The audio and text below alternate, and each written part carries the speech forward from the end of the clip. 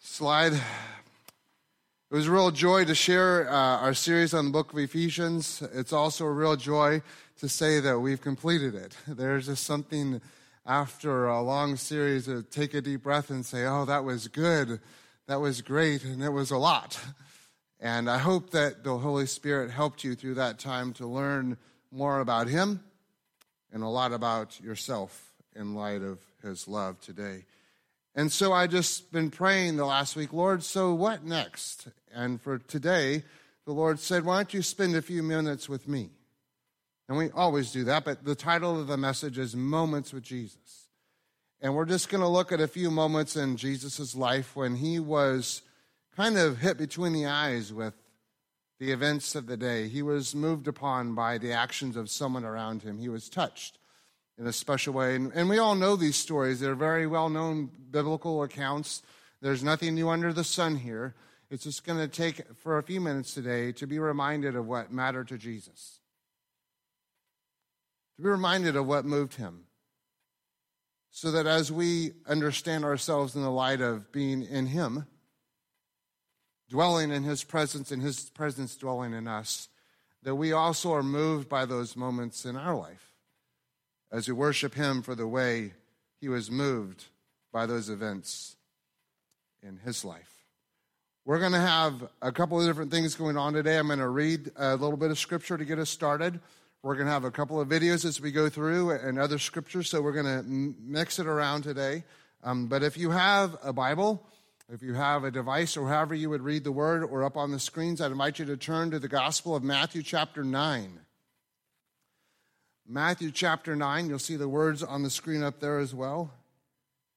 Starting with verse 35, reading through verse 38. Jesus went through all the towns and villages, teaching in their synagogues, proclaiming the good news of the kingdom and healing every disease and sickness. When he saw the crowds, remember that phrase, when he saw the crowds, he was moved with compassion upon them because they were harassed and helpless, like sheep without a shepherd. Then he said to his disciples, the harvest is plentiful, but the workers are few. Ask the Lord of the harvest, therefore, to send out workers into his harvest field. Jesus was moved by the needs of the crowd. He was moved by the needs of those that he saw out there. I think we can get that on the screen. Or not, we're stuck. That's okay.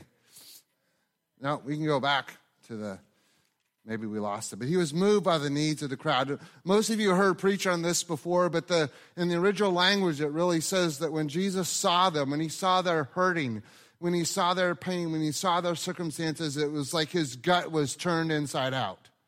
There it is. His gut was turned inside out. It was just like this, almost this sick feeling, this burden, this pain that moved through the Son of God when he saw the masses helpless, hurting. Now, in the NIV, it talks about this idea of being harassed. And he's been healing and curing and trying to help all these people with every different kind of malady that you could think of. But he hadn't yet healed them all, had he? There were still many that were not able to get close enough, many that had not had the chance to come to him. And he was moved with compassion upon them because of the many needs that they have. And I just wonder this morning if it isn't possible, even in the church, to be so calloused or to become calloused about all the maladies and the harassment in our world today. That when we hear about another shooting or another event or some other family problem that just seems to keep coming back, or someone in the church is hurting, if we don't experience that in us, there's something turning over on the inside because of our love for others. Something turning over on our inside for the needs of the people around us. And certainly if a group of people in our world today should be moved with compassion, that should be right here, amen? Among you and among me and upon those that we love and that we care about. So the second part of this verse isn't normally the two things put in context. At least I can't remember ever hearing a sermon with the first part of what we just said coupled with the part that came after. We so often split these two things when we talk about the compassion of Jesus separated from the calling of his disciples. It's really interesting here. Jesus had the power, if he wanted to be so moved and to be so touched that on his own he could have healed them all. Couldn't he? It's certainly within his power as the Son of God to do that. But there's something really important here that oftentimes I have missed in this context. The contexts have always been pulled apart for their own needs. But this morning they're here intertwined together. For Jesus, there's no distinction. There's no compartmentalization going on here. It is this passion and this feeling of sadness and sorrow for those who are hurting, with the strong desire that people would be sent out to meet those needs. Now, Jesus was already God's sent one. He literally was surrounded by the crowds, doing everything within his power to touch them. But even as the Son of God, with all miraculous power at his disposal, his next words out of his mouth were, "To you and to me, pray that others would see them the way I do and be sent out to do what I am doing." Now, the temptation is to be a little too literal and, well, I need to think about this exactly the way Jesus did, so I hurt for other people, and I'm going to pray that someone else will go. You ever done that? Oh, man, there's such a need out there. I'm going to pray for brother so-and-so 3 pews up from me that they will just get their heart right with the Lord, and they would get on fire, and they would go. But Jesus is talking to all of us, really, I think, praying that all of our eyes would be opened to the needs of the crowd around us, that we would be moved with compassion enough that we would be compelled to become a part of the solution that Jesus came to usher in. There's a beautiful moment in Jesus' life, in his ministry. It's unforgettable, at least to me, to think of how Jesus was so touched by something that was, like in our day, so normal. It's normal to come from a broken family. It's normal to suffer abuse almost in our world today. It's normal to turn on the TV and see a shooting. More normal than it's ever been before.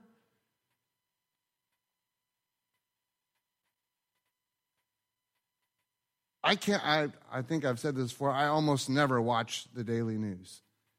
It just calluses me to all the things that are going wrong, and I get so overwhelmed by the news that I get distracted from the person next door, the person on the phone, the person across town that God wants to open my eyes and my heart to, that I wouldn't just have a feeling of sorrow, that God would have flowed through me enough that I became a part of his healing solution in the middle of someone's pain.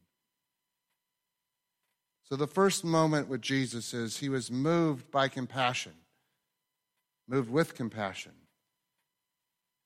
in the ways that we've talked about. Secondly, you'll see on the screen, he was moved by authentic faith. Jesus was moved by authentic faith. It's in the Gospel of Luke, chapter 7. If you want to turn there, we can go hopefully to the next slide, or maybe nothing's working right today. That's okay. God cares about that too. He was moved by authentic faith. Most of you know the story of the centurion. He's a man who came to God with a faith like few others. One of these moments where Jesus, the Bible says, marvels at this man's faith. Let's watch it together.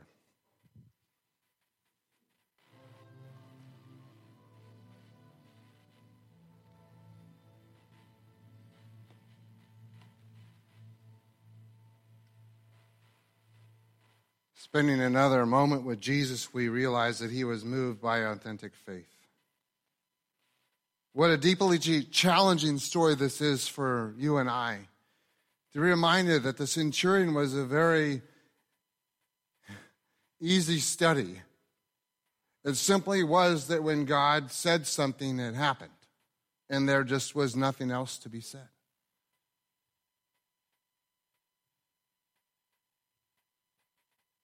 When God speaks, there's nothing else that needs done.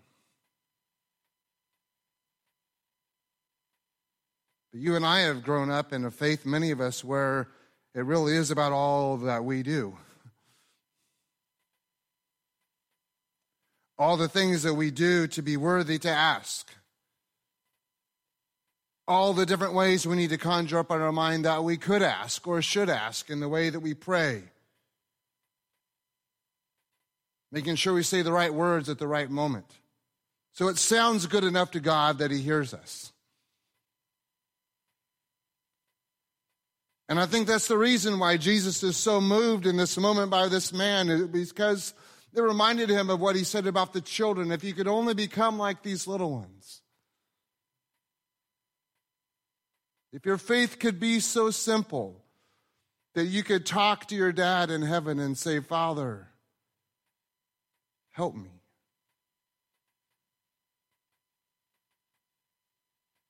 He was moved by an authentic faith that he seldom found even among the religious of his day. That should say something to you and I. It does to me.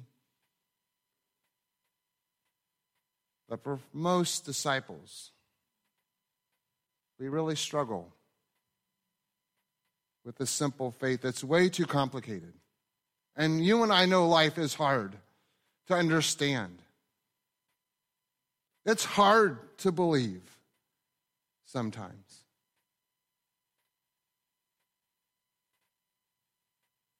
That the promises of God are still as loud and true, no matter how difficult it is for us to accept them as all that we need. Is God's word enough? Because for the centurion, it was all he needed. He didn't need the doctor's explanation about how this cure was going to happen.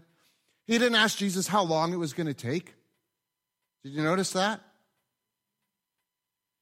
He simply said, your word is enough. That's all that I need to know.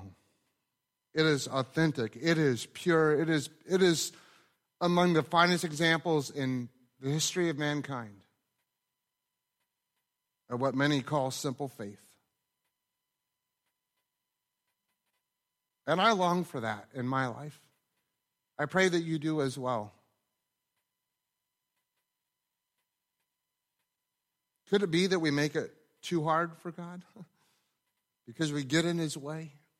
I can remember the pastor of the church that I was saved under was asked kind of strangely to minister to the youth during a week-long evangelism revival and campground meeting.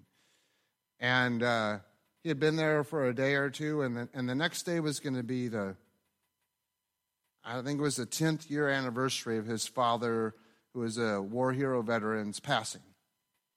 And he just had this overwhelming feeling that he needed to ask one of the other young people to share, and he just needed to get out of the way and go talk with his dad.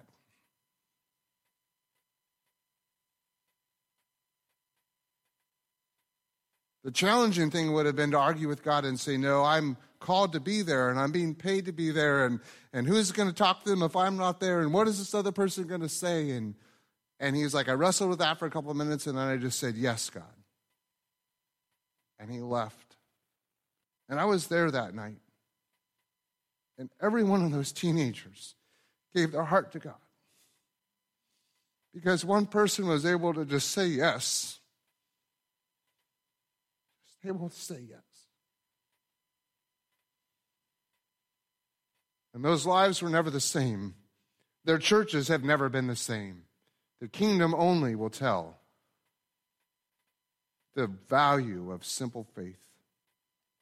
in our lives? How might God challenge you in your life? Don't make it complicated. Don't get overwhelmed with the what ifs and the maybes, or even the how or the whys. Just say, God, you are enough for me. He was moved with compassion by the needs of the harassed, of the crowds. He was moved by authentic faith that few of us truly have. Kind of goes along with the first one, but third is found in the Gospel of Matthew, chapter 23. If you want to turn there, we won't have it on the screen, but Matthew chapter 23, we're saying that Jesus was moved for Jerusalem and he saw their lostness. Doesn't have it in the NIV, but in other versions like the English Standard Version, it says that Jesus came to Jerusalem and he wept over them. And these are his words starting in verse 37. He just kind of, basically hell was going to come down to earth because they weren't willing to accept the gospel. And then verse 37, Jerusalem, Jerusalem, you who kill the prophets and stone those sent to you, how often have I longed to gather your children together as a hen gathers her chicks under her wings, and you were not willing. Can you hear the heart of a father there? The heart of God the Father speaking through his Son.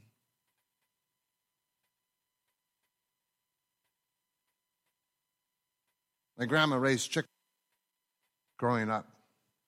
You do not mess with the mother hen with babies unless you have really thick rubber gloves or leather gloves, some kind of protection, or you will not leave there without blood being spilled. Jesus loved us so much that he came to spill all of his blood so that he could be the one who gathers us close to him.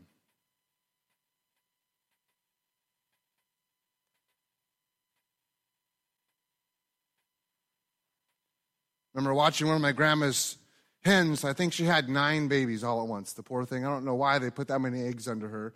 I think she was one of the ones where you just did not get near her. And what was under her until it was done. So she ended up with 9 babies. And bless her heart, she hatched every single one of them. And they're born, and by the time they start walking around, they're running all over the place. And there was something natural about those mamas. When it got cold at night, they would try to bring them in. But do you know there's always 1 or 2 or 3 or 8 of those rascally little guys running all over the pen, wanting nothing to do with the safest place they could have. They were too busy doing their own thing, going their own way, looking for warmth in their own power. I think there's something insightful for us in those rascally little chicks. That all the while, God the Father is wanting to draw us close, to draw us into himself, to envelop us with a love that only a father could give. If we could be still and know that he is. And I know in my life so many times I'm too busy running around the coop.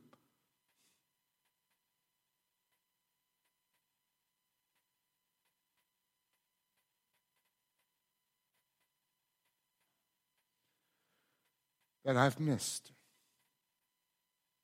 feeling that love and knowing it.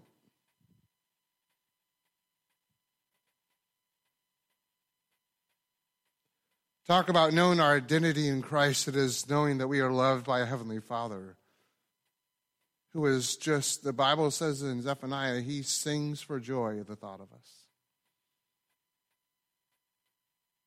He wants us to come close. He's inviting us right now to come close. If we'll put our eyes on him and allow him to draw us in.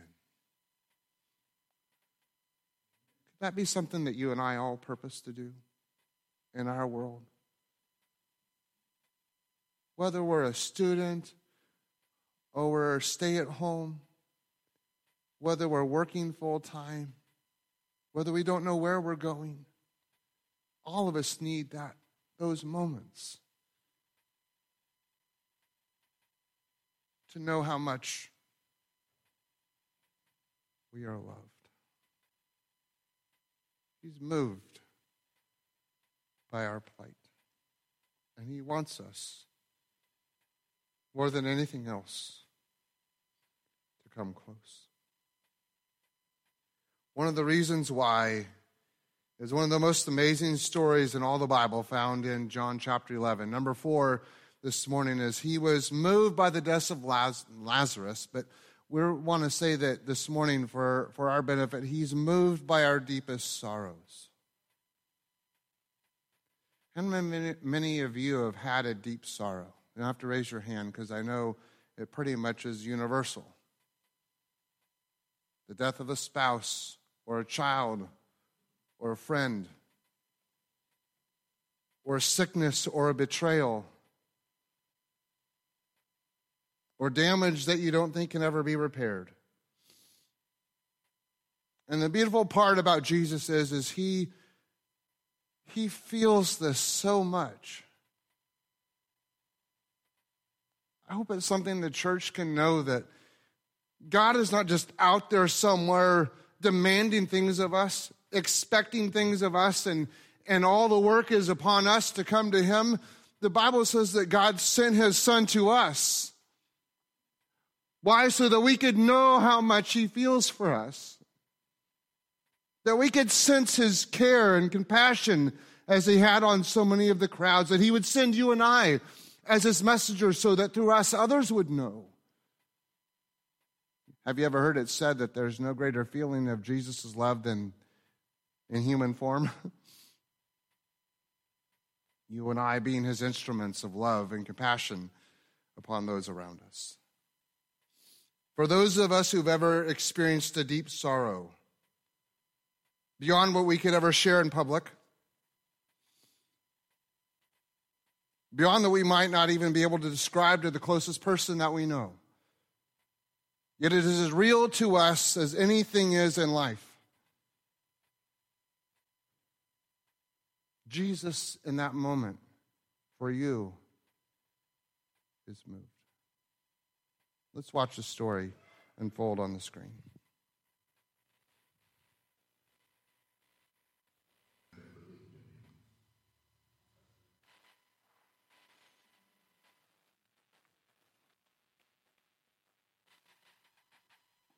Can you imagine being there that day?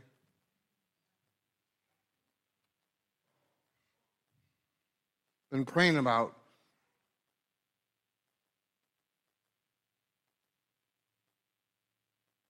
what does Lazarus' story, in light of the other things we've talked about, mean for you and I? Because he doesn't always roll the stone away and bring our loved ones back to life, does he?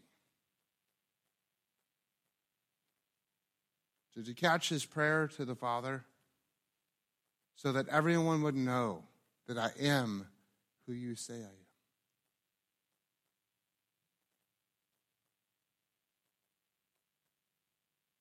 And I just wonder this morning in our brokenness, in our busyness, in our complicated mess, in the middle of our lives, it is so easy to miss precious moments with Jesus.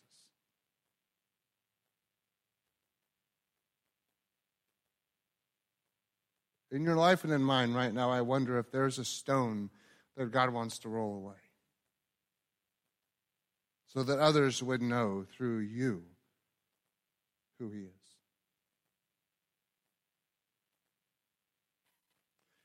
It may be the stone of we're afraid, or it's too difficult to just be gathered in close, and yet he woos us. It may be that we're really struggling to just say, God, you are God in this, I believe. And let it go with those two words, I believe.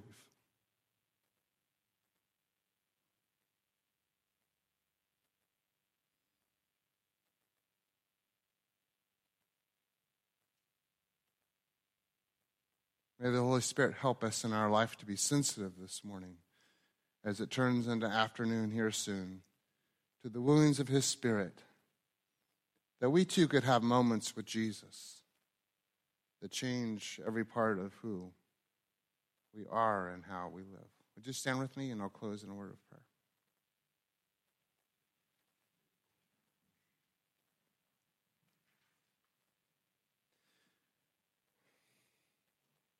God, I thank you this morning that we do not worship a creator who is far off and distant.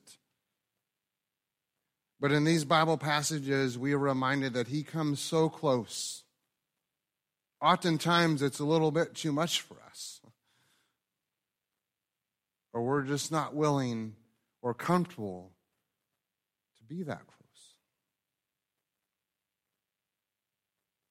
And Father, in those moments of confusion or struggle or distraction or doubt or fear, you didn't walk away from the crowds. It turned you inside out to see the struggle that we all have, to be drawn in, to be known as one who is only loved with nothing else on the plate. That we are His prized possession, not because of where we come from or what we do for Him, but because we're His children.